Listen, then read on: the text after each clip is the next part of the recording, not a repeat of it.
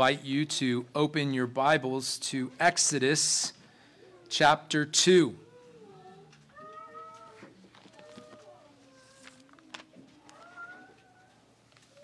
As you open your Bibles to Exodus, we are keeping two ideas close at hand. The first is that history is his story. So we look to the author of all Scripture to teach us what he intended to show forth. We don't ignore the human author's setting and the original audience's circumstances, but we have warrant from Scripture to see these as the launching points for learning how our Redeemer is progressively revealed and redemption shown forth in the Old Testament Scripture. The second thing we keep close at hand as we study Exodus is the gracious commitment of the Lord to Abraham to provide a numerous people to fill a good land. And this was a means unto a greater heavenly end, where Abraham's true descendants will populate a new heavens and new earth through his promised offspring.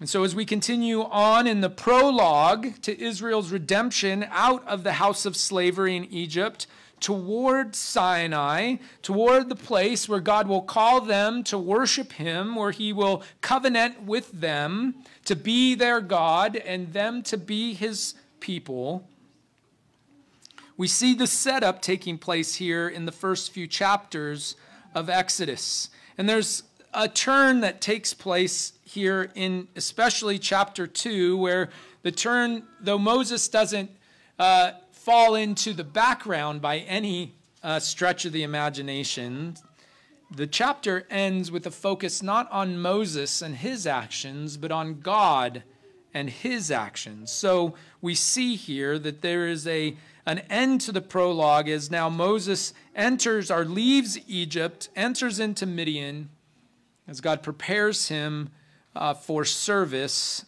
to his purposes. Follow along as I read for us Exodus chapter 2. I'll beginning in verse 11 and reading through verse 25. The word of the Lord says, "Now it came about in those days, when Moses had grown up, that he went out to his brethren and looked on their hard labors, and he saw an Egyptian beating a Hebrew, one of his brethren. So he looked this way and that, and when he saw there was no one around, he struck down the Egyptian and hid him in the sand. He went out the next day, and behold, two Hebrews were fighting with each other. And he said to the offender, 'Why are you striking your companion?' But he said, 'Who made you a prince or a judge over us? Are you intending to kill me as you killed the Egyptian?' Then Moses was afraid and said, 'Surely the matter has become known.' When Pharaoh heard of this matter, he tried to kill Moses. But Moses fled from the presence of Pharaoh and settled in the land of Midian, and he sat down by a well. Now the priest of Midian had 7 daughters, and they came to draw water and filled the troughs to water their father's flock. Then the shepherds came and drove them away, but Moses stood up and helped them and watered their flock. When they came to Reuel, their father, he said, 'Why have you come back so soon today?' So they said, 'An Egyptian delivered us from the hand of the shepherds. And what is more, he even drew the water for us and watered the flock.' He said to his daughters, 'Where is he then? Why is it that you have left the man behind? Invite him to have something to eat.' Moses was willing to dwell with the man, and he gave his daughter Zipporah to Moses. And she gave birth to a son, and he named him Gershom, for he said, 'I have been a sojourner in a foreign land.' Now it came about in the course of those many days that the king of Egypt died. And the sons of Israel sighed because of the bondage, and they cried out, and their cry for help because of their bondage rose up to God. So God heard their groaning, and God remembered his covenant with Abraham, Isaac, and Jacob. God saw the sons of Israel, and God took notice of them. The grass withers and the flower fades, but the word of our God stands forever. Let us go to him for help one more time. Oh Lord, we come before you this morning desiring to hear from you out of your word. We ask that you would attend this ministry of your word by your Spirit, that these things may be so. Thank you for the hope of such things that you will accomplish according to your good and awesome promises and purposes. May this be a blessing to us as it comes to us out of your word by your Spirit, that we may not just be hearers of your word, but doers also. We thank you and we give you praise. In Christ's name we pray. Amen. Well, the 80s and 90s may not have invented the quick meal. It seems that came out of very early on, but mainly out of World War II and the like. But it surely seems like they perfected them, or maybe as a 80s and 90s kid, it just seemed so to me. Though instant oatmeal packets were invented in the 60s, it was the 90s that brought such flavors as radical raspberry, strawberries and stuff, and cinnamon graham cookie. 1972, Top Ramen instant noodles debuted in America, but it didn't take off until the 80s. I myself grew up with Bagel Bites and Lunchables, and though instant meal has become a four-letter word amongst modern parents, the idea of the instant lives on through technology. If you would have told me that you could take a picture and not wait for it to develop by taking it to the store, I would have been amazed as a child. If you would have told me that you didn't have to have a collection of CDs in your car or up in your visor to listen to your favorite music or wait for it to be released and then go to the store to pick it up, but you could just have it in the palm of your hand, not just your music, but all music, I would have been amazed. And we all know well what happened when you missed your favorite episode of your favorite TV show growing up. You just missed it. And you would hope that the recap from the next week would catch you up, or that you'd catch it in summer reruns. But we have instant pictures and instant music, instant movies and instant TV shows in our life. And as Alec Motyer observes, we always naturally want simple, quick solutions, the equivalent of instant coffee in spiritual reality. Occasionally, the Lord will satisfy that desire, but for the most part, he does not. And like the Exodus people, we face the demand for persevering in faithfulness and patience, awaiting the coming day. Though we are surrounded with instant privileges and instant things, we find in our spiritual walk that it is not so. God calls us to persevere in faithfulness and patience, awaiting the coming day. Last week, we saw that all along the history of redemption, God is displaying that he is the one who brings life from death, the one who defeats the darkness and can be trusted by faith. Well, this morning we come to find that Christ is never absent from his revelation, and so faith and repentance is also nearby, with an emphasis on growing in grace. So we'll come to this theme under three headings: finding Christ, finding faith and repentance, and finding growth in grace. So that's finding Christ, finding faith and repentance, and finding growth in grace.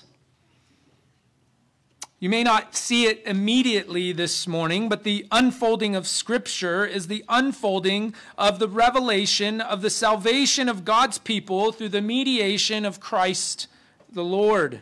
In our passage this morning, we have particular help from the divine author who brings a fuller sense to the text through later revelation. Our confession teaches us that the infallible rule of interpretation of Scripture is the Scripture itself. And therefore, when there is a question about the true and full sense of any Scripture, which is not manifold but one, it must be searched by other places that speak more clearly. And so this morning, if you'd like to put your bookmarks or a finger or a piece of paper in Acts chapter 7 and Hebrews 11, we'll be addressing those passages as we see the Holy Spirit working through different human authors to bring a fuller sense to what we have happening in Exodus chapter 2. Acts 7 will be addressed later, but let's first turn to Hebrews 11 to see the Christological scope of our passage this morning.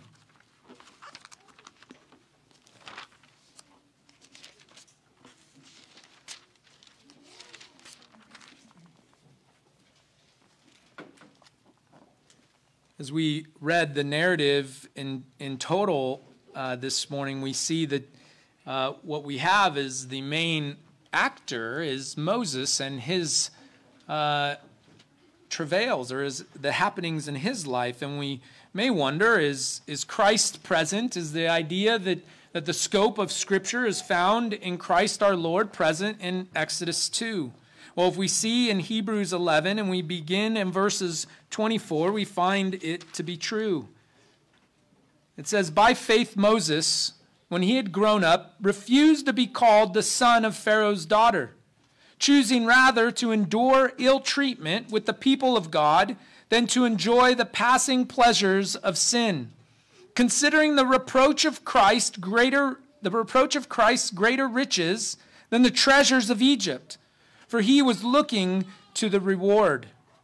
So we see here that the author in Hebrews 11 draws our focus in Exodus 2 to what was happening in Moses' heart and mind. What is available to us now through later revelation is implicit here in antecedent or prior revelation. And so 26 is of our focus currently, that Moses considered the reproach of Christ greater riches than the treasures of Egypt. So here we have warrant to consider the reproaches of Christ that Moses preferred over the riches of Egypt. The assumption here is the implication is that what Moses does in verse 11 when it says, when he had grown up, he went out to his brethren and looked on their hard labor. There was a consideration in Moses' mind as he took action, as he went out of Pharaoh's house, he went to his brethren. And Hebrews 11 lets us know that he does so for considering the reproaches of Christ over the riches of Egypt. What could Moses have considered as reproaches of Christ? Where in previous revelation was Moses seeing the reproaches of Christ? Well, if we follow and we go back just as a quick survey, we see that atonement through death that began in the garden, or began there in Genesis 3, and it was assumed that it was done on a weekly basis, so there would be a weekly sacrifice, foreshadowed the simultaneous crushing of the serpent's head and serpent striking the heel of the seed of the woman, so that atonement from sin could not come apart from death, but out of death could come forgiveness, could come life. And so there was the picture in the weekly sacrifice of suffering, of the necessity of suffering for atonement. Reproaches of the seed of the woman is pictured in the original sacrifice of the garden. We see it further in the life of the patriarchs, the repudiation of Noah at the announcement of the flood. We know Noah was chided by his fellow citizens for his actions in seeking to obey the command of the Lord and pronounce the coming destruction of the world. And what was of Noah? Noah suffered on account of that. He suffered as he entered into the ark with his family in order to be delivered. What of the also of more immediate context to Moses, or closer context to Moses, was the sojourning of the patriarchs in Canaan. We know that Scripture tells us that neither Abraham, Isaac, or Jacob possessed even a foot's breadth of the promised land. They may have gained places to water their flock or to feed their flock. And there was only maybe one grave that was accounted to them, but that in many ways was given to them as a sideways, not for them to dwell, but so that they may bury their dead. So the sojourning of the patriarchs show us also the reproach of Christ. That would be through their sojourning that they would come into the promised land, and yet we know, again, further revelation in Hebrews, that comes by faith, not in the Canaan itself, in its physical representation, but in its spiritual representation as the age to come. And the very specific example of Joseph, who suffered for the deliverance of his family. Certainly Moses would have learned at some point how the people of Israel came to dwell in Egypt. And they came to dwell in Egypt out of Joseph's deliverance. And Joseph delivered the people of Israel, though he suffered first, sold into slavery, considered dead. Even Jacob says, "My son, who I considered dead, is now alive to me." And it was by that the people of Israel were delivered from the famine. And now the suffering of the Israelites prior to their deliverance as part of this story. For Moses goes out and he sees his brethren under their hard labors. And even furthermore, he sees an Egyptian beating a Hebrew, one of his brethren. So Moses considers these reproaches as typological to the reproaches of the one who would come by way of the seed of the woman, by way of the offspring of Abraham, the Messiah that would deliver them into that eternal land. This is what is implied here in Exodus 2 when it says, when Moses had gone up, that he went out to his brethren and looked on their hard labors. We know this because in Genesis 15, God said to Abraham, "Know for certain that your descendants will be strangers in the land that is not theirs, where they will be enslaved and oppressed 400 years. But I will judge the nation whom they will serve, and afterward they will come out with many possessions." And then he promises to Abraham, "You shall go to your fathers in peace, and you will be buried at a good old age. Then in the 4th generation they will return here, for the iniquity of the Amorite is not yet complete." Here Moses was tutored by the God of history to see from afar the reward in one who would suffer for the deliverance of a people. So Moses associates himself with that suffering, but not for suffering's sake, for the sake of Christ, for the sake of Messiah. So as it is, when one finds Christ, he finds repentance and faith.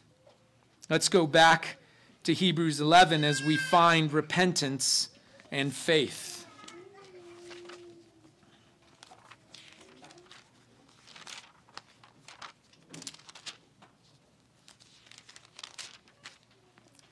We see, as I read earlier, about Moses' actions of repentance. How were they actions of repentance? Because it says, by faith Moses, when he had grown up, refused to be called the son of Pharaoh's daughter, choosing rather to endure ill treatment with the people of God than enjoy the passing pleasures of sin.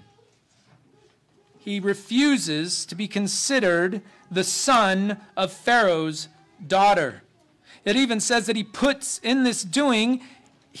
to death pleasures of sin. What is repentance if it isn't the turning from sin and turning to righteousness. What did he refuse? That comes to us from Acts chapter 7, and I'll just read it for us, and we'll go there later. But Acts 7, 22 and 23 says, Moses, this is a sermon by Stephen. Moses was educated in all the learning of the Egyptians, and he was a man of power in words and deeds. But when he was approaching the age of 40, it entered his mind to visit his brethren, the sons of Israel. We see here that Moses was educated in all the learning of the Egyptians. Moses was educated by the greatest professors of the day. He entered into the school of Egypt. The known world didn't hold as many treasures as Egypt had compiled. And so Moses would have learned all the ways of the Egyptians. This is what he repented of. This is what he turned of. And what did he choose instead of these sinful pleasures? He chose the reproach of Christ. He chose to endure ill treatment with the people of God. Moses finds Christ, and in finding Christ, he repents, turns from sin. We have such encouragement for us this morning in passages such as Philippians chapter 3. Paul accounts his own repentance. He says, "Finally, my brethren, rejoice in the Lord. To write the same things again is no trouble to me, and it is a safeguard for you. Beware of the dogs, beware of the evil workers, beware of the false circumcision. For we are the true circumcision, who worship in the Spirit of God and glory in Christ Jesus and put no confidence in the flesh. Although I myself might have confidence, even in the flesh. If anyone else has a mind to put confidence in the flesh, I far more. Circumcised the 8th day, of the nation of Israel, of the tribe of Benjamin, a Hebrew of Hebrews, as to the law, a Pharisee, as to zeal, a persecutor of the church, as to righteousness, which is in the law, found blameless." What happens in Paul's heart when he finds Christ? "But whatever things were gained to me, those things I have counted as loss for the sake of Christ. More than that, I count all things to be loss in view of the surpassing value of knowing Christ Jesus my Lord, for whom I have suffered the loss of all things, and count them but rubbish, so that I may gain Christ, and may be found in him, not having a righteousness of my own derived from the law, but that which is through faith in Christ, the righteousness which comes from God on the basis of faith." Amen. We see it again as not only from the hand of Paul, but from the hand of James. James writes in James chapter 4, he says, beginning in verse 4, You adulteresses, do you not know that friendship with the world is hostility toward God? Therefore, whoever wishes to be a friend of the world makes himself an enemy of God. Or do you think that the Scripture speaks to no purpose? He jealously desires the Spirit which he has made to dwell in us, but he gives greater grace. Therefore it says, God is opposed to the proud, but gives grace to the humble. Submit therefore to God. Resist the devil, and he will flee from you. Draw near to God, and he will draw near to you. Cleanse your hands, you sinners, and purify your hearts, you double-minded. Be miserable and mourn and weep. Let your laughter be turned into mourning, and your joy to gloom. Humble yourselves in the presence of the Lord, and he will exalt in you. This isn't saying that we are to walk around as Christians with a downcast countenance, that we're to be pessimists or that we're to be just miserable creatures. It is that we are to consider all that which used to pleasure us in the flesh as now making us miserable to the point of weeping. willing to give up it all for the sake of Christ.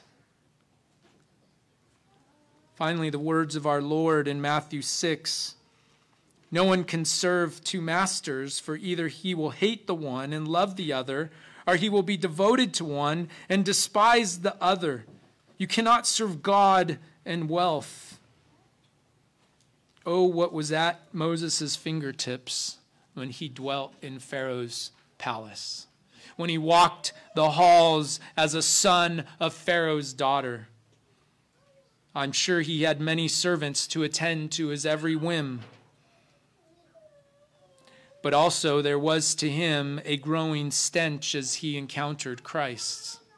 For these things that possibly at one point in time gave him pleasure or he took pleasure in, now became a point of mourning and weeping.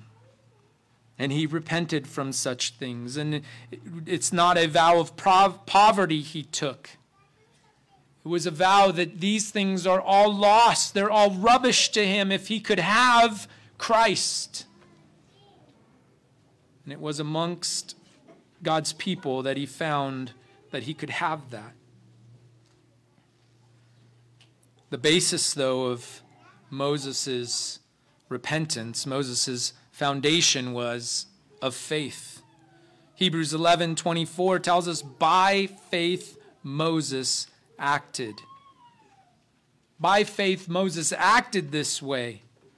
And though justification and sanctification, as we talk about repentance and faith, are twin benefits of union with Christ, in other words, at the moment we are united to Christ, we receive both justification and sanctification. We recognize that there is a logical order whereby faith precedes repentance. For if you are to turn from something, you turn to something, and you can't turn to something you don't have faith in. Sometimes, though, experientially, we sense action before faith. But logically, the order is faith precedes repentance. And so the foundation of Moses' turning from the riches of Egypt to the reproach of the Israelites, to the reproach of Christ, was of faith. He acted in faith because he had to leave what was presented to him, and probably in all the ways a pleasure to the eyes and his senses, and look by faith to see what was being offered to him, which was greater and far surpassed the riches of Egypt. Calvin, commenting on our Hebrews passage, says, now did that faith which the apostle celebrates begin to show itself when Moses, despising the pleasures and riches of the court, chose rather to suffer the reproach of Christ than to be accounted happy apart from companionship with the chosen people. Nor was it only love for his nation, but faith in the promises, which induced him to undertake this charge, by which he knew that he should incur the hatred of all the Egyptians. For although he did not immediately resign his wealth and his honorable station and influence and power, this was, as it were, the preparation for divesting himself of all these deceitful allurements.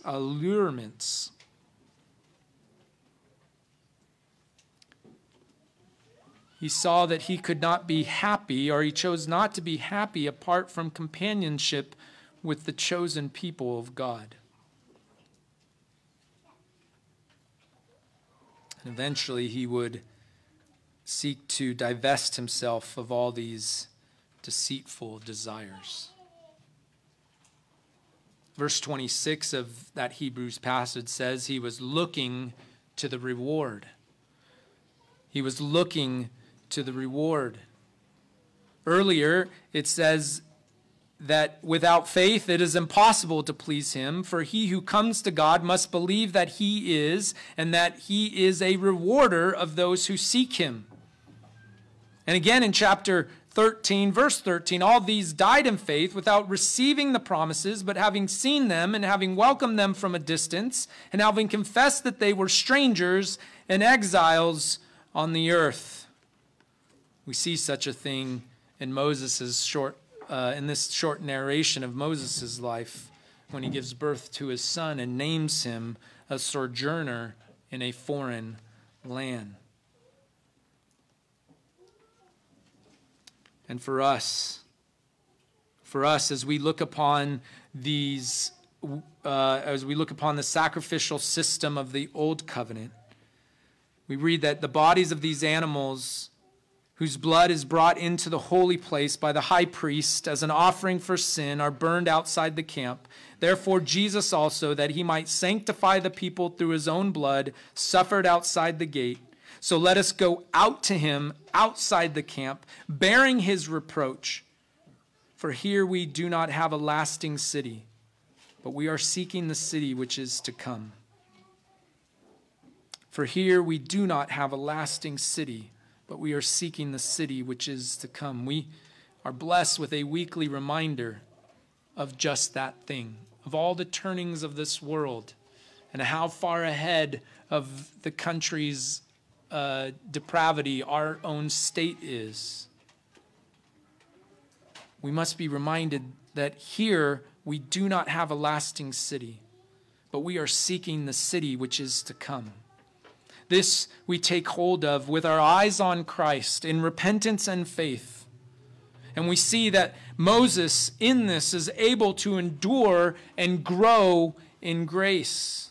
And so he finds growth in grace. We're able to see this growth on display as we recognize what takes place in verses 11 through 14. Where we see Moses' cowardice in 11 through 14. Because he takes vengeance upon this Egyptian who was beating a Hebrew. Here's Moses. He had spent 40 years under the tutelage of Egyptian tutors and teachers. We see that in Acts 21. We see that those 40 years represent a generation's worth of time, so that the men in the narrative that he sees fighting, the men that he sees being beat by the Egyptian, all these people, all these men were the saved sons of Israel, just from the prior section. Those sons that were saved out of the Nile, those sons that were saved by the Jewish midwives, those sons that were saved by parents who disobeyed the edict of Pharaoh. These men are a part of who Moses is seeking to preserve.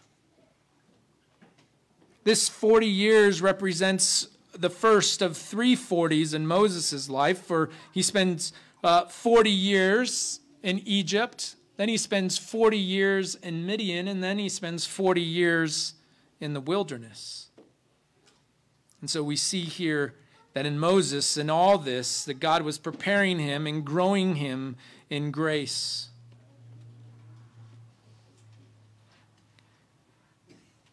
I don't have much comment as to Moses' morality in striking down the Egyptian for beating a Hebrew. But one thing to point out is the verb used, or the verbs used here, as beating a Hebrew, as striking down the Egyptian. And then when the 2 Hebrews were fighting, and Moses says, "Why are you striking your companion?" All these verbs relay the same thing. So as Moses struck down the Egyptian, he strikes down an Egyptian who was striking a Hebrew. The assumption is that that Egyptian was beating that Hebrew to death. And the further assumption would be that those 2 Hebrews who were fighting one another were fighting each other to the death. And so I won't cast aspersions on Moses' actions as some commentators do, but we do take note that in his action, he does so with an understanding of who he is to liberate the people of Israel, and we'll get to that in Acts chapter 7. But before that, we see that this Moses is different than the Moses of later parts of Exodus, chapter 6 and beyond, who stood before Pharaoh. He stood before Pharaoh opposing his hardened will. This is a different Moses than the Moses of Exodus 18, where Moses alone stands as judge before all the people. So we see both those things here, that he's unwilling to stand before Pharaoh. He's unwilling to take his place as a judge before the people of Israel. That's not where we find him at the beginning. Here we find him as a coward, unwilling to stand before both Pharaoh and the Israelites. For if he was acting in full faith, or acting in a way about delivering the Israelites out of the Egyptians there and beating this Hebrew, he would have stood before Pharaoh and he would have proclaimed what he does so later. And yet I don't hold that against him in the say that shame on Moses, but just to recognize the growth of grace in Moses' life. Surely he had entered into repentance and faith. Surely he had found Christ. And yet we find here in Moses certain weakness and cowardice. Now turn with me to Acts 21 or Acts 7, and we'll see how Moses thought of himself and come to an understanding here of what was taking place. As I said, Acts 7 records for us Stephen's sermon right before he's stoned for such a stance for Christ. Acts 7, beginning in verse 21. And after he had been set outside, Pharaoh's daughter took him away and nurtured him as her own son. Moses was educated in all the learning of the Egyptians, and he was a man of power in words and deeds. But when he was approaching the age of 40, it entered his mind to visit his brethren, the sons of Israel. And when he saw one of them being treated unjustly, he defended him and took vengeance for the oppressed by striking down the Egyptian. Here in verse 25, we see what he understood about himself. And he supposed that his brethren understood that God was granting them deliverance through him. But they did not understand. On the following day, he appeared to them as they were fighting together, and he tried to reconcile them in peace, saying, "Men, you are brethren. Why do you injure one another?" But the one who was injuring his neighbor pushed him away, saying, "Who made you a ruler and judge over us? You do not mean to kill me as you killed the Egyptian yesterday, do you?" And at this mark, Moses fled and became an alien in the land of Midian, and where he became the father of 2 sons. Here we see the Lord takes Moses out of Egypt for 40 years so that Moses would grow in grace.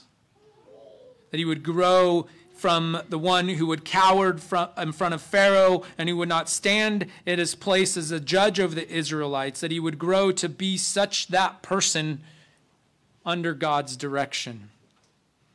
It would be during these years the Israelites remained under harsh slavery and darkness.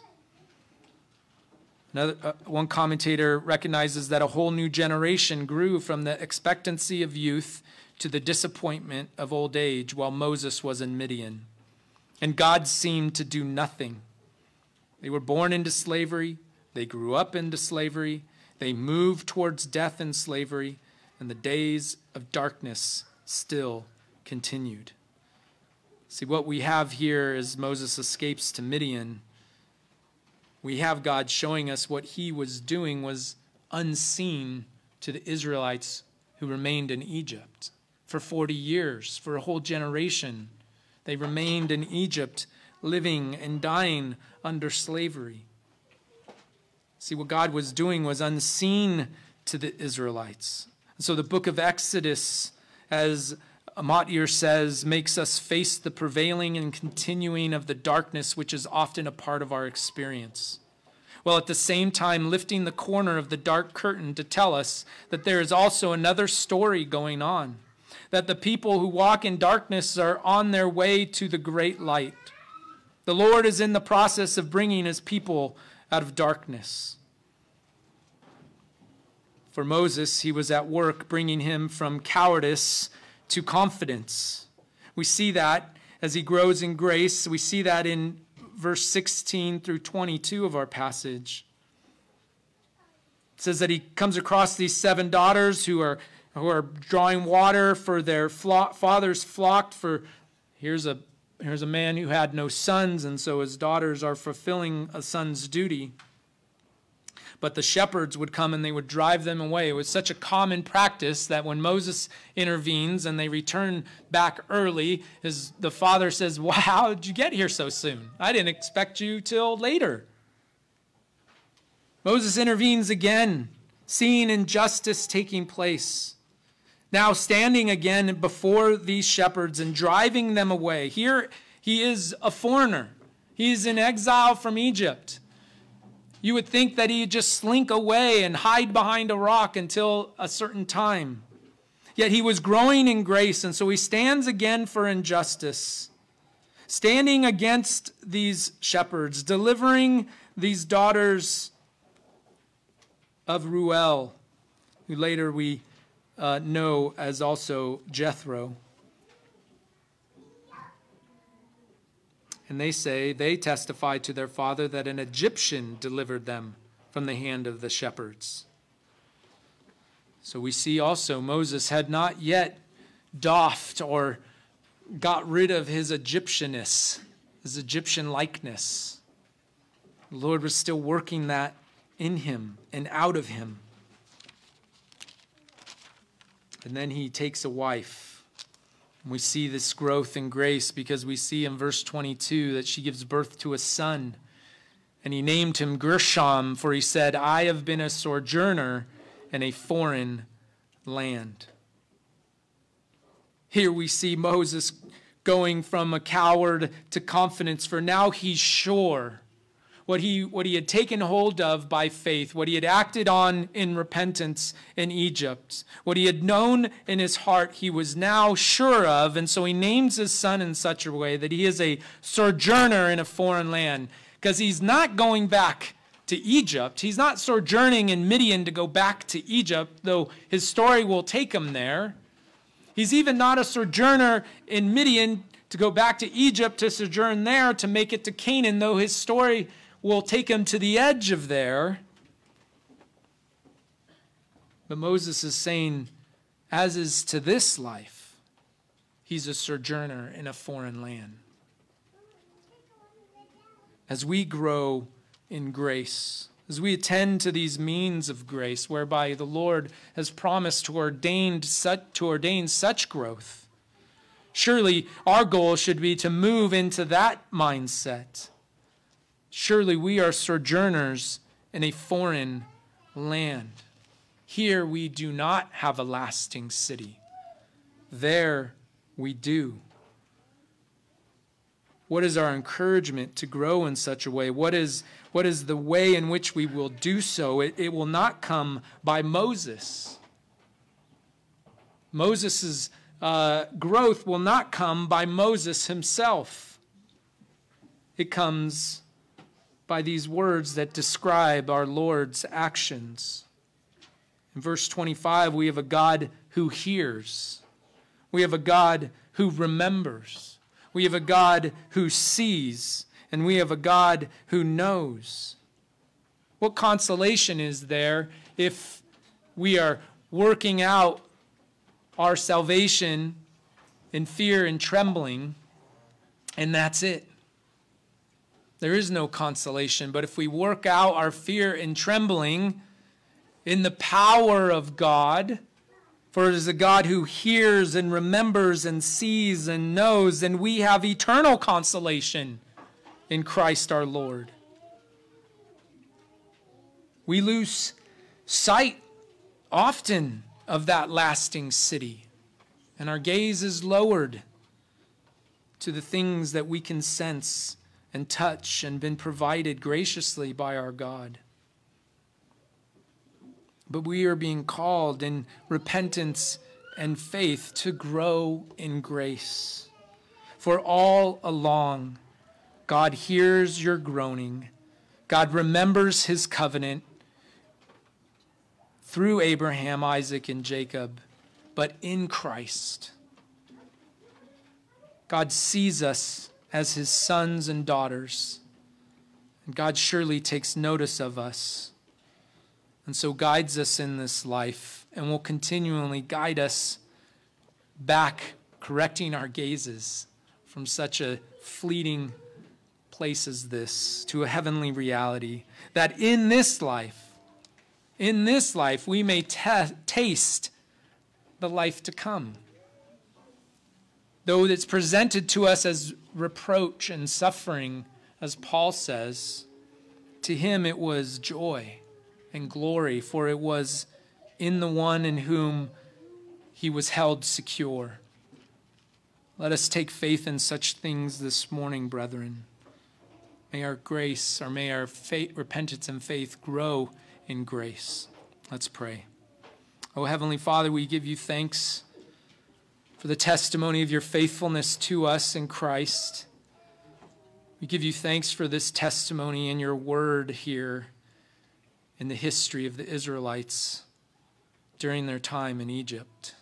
We thank you for the picture we have of your deliverance of them, for in that we see our deliverance from our darkness, the encouragement we have to repudiate ourselves as no longer being sons and daughters of the prince of the power of the air, no longer sons and daughters of the first Adam, but made new in repentance and faith in the second Adam, our eternal hope in this life and the life to come.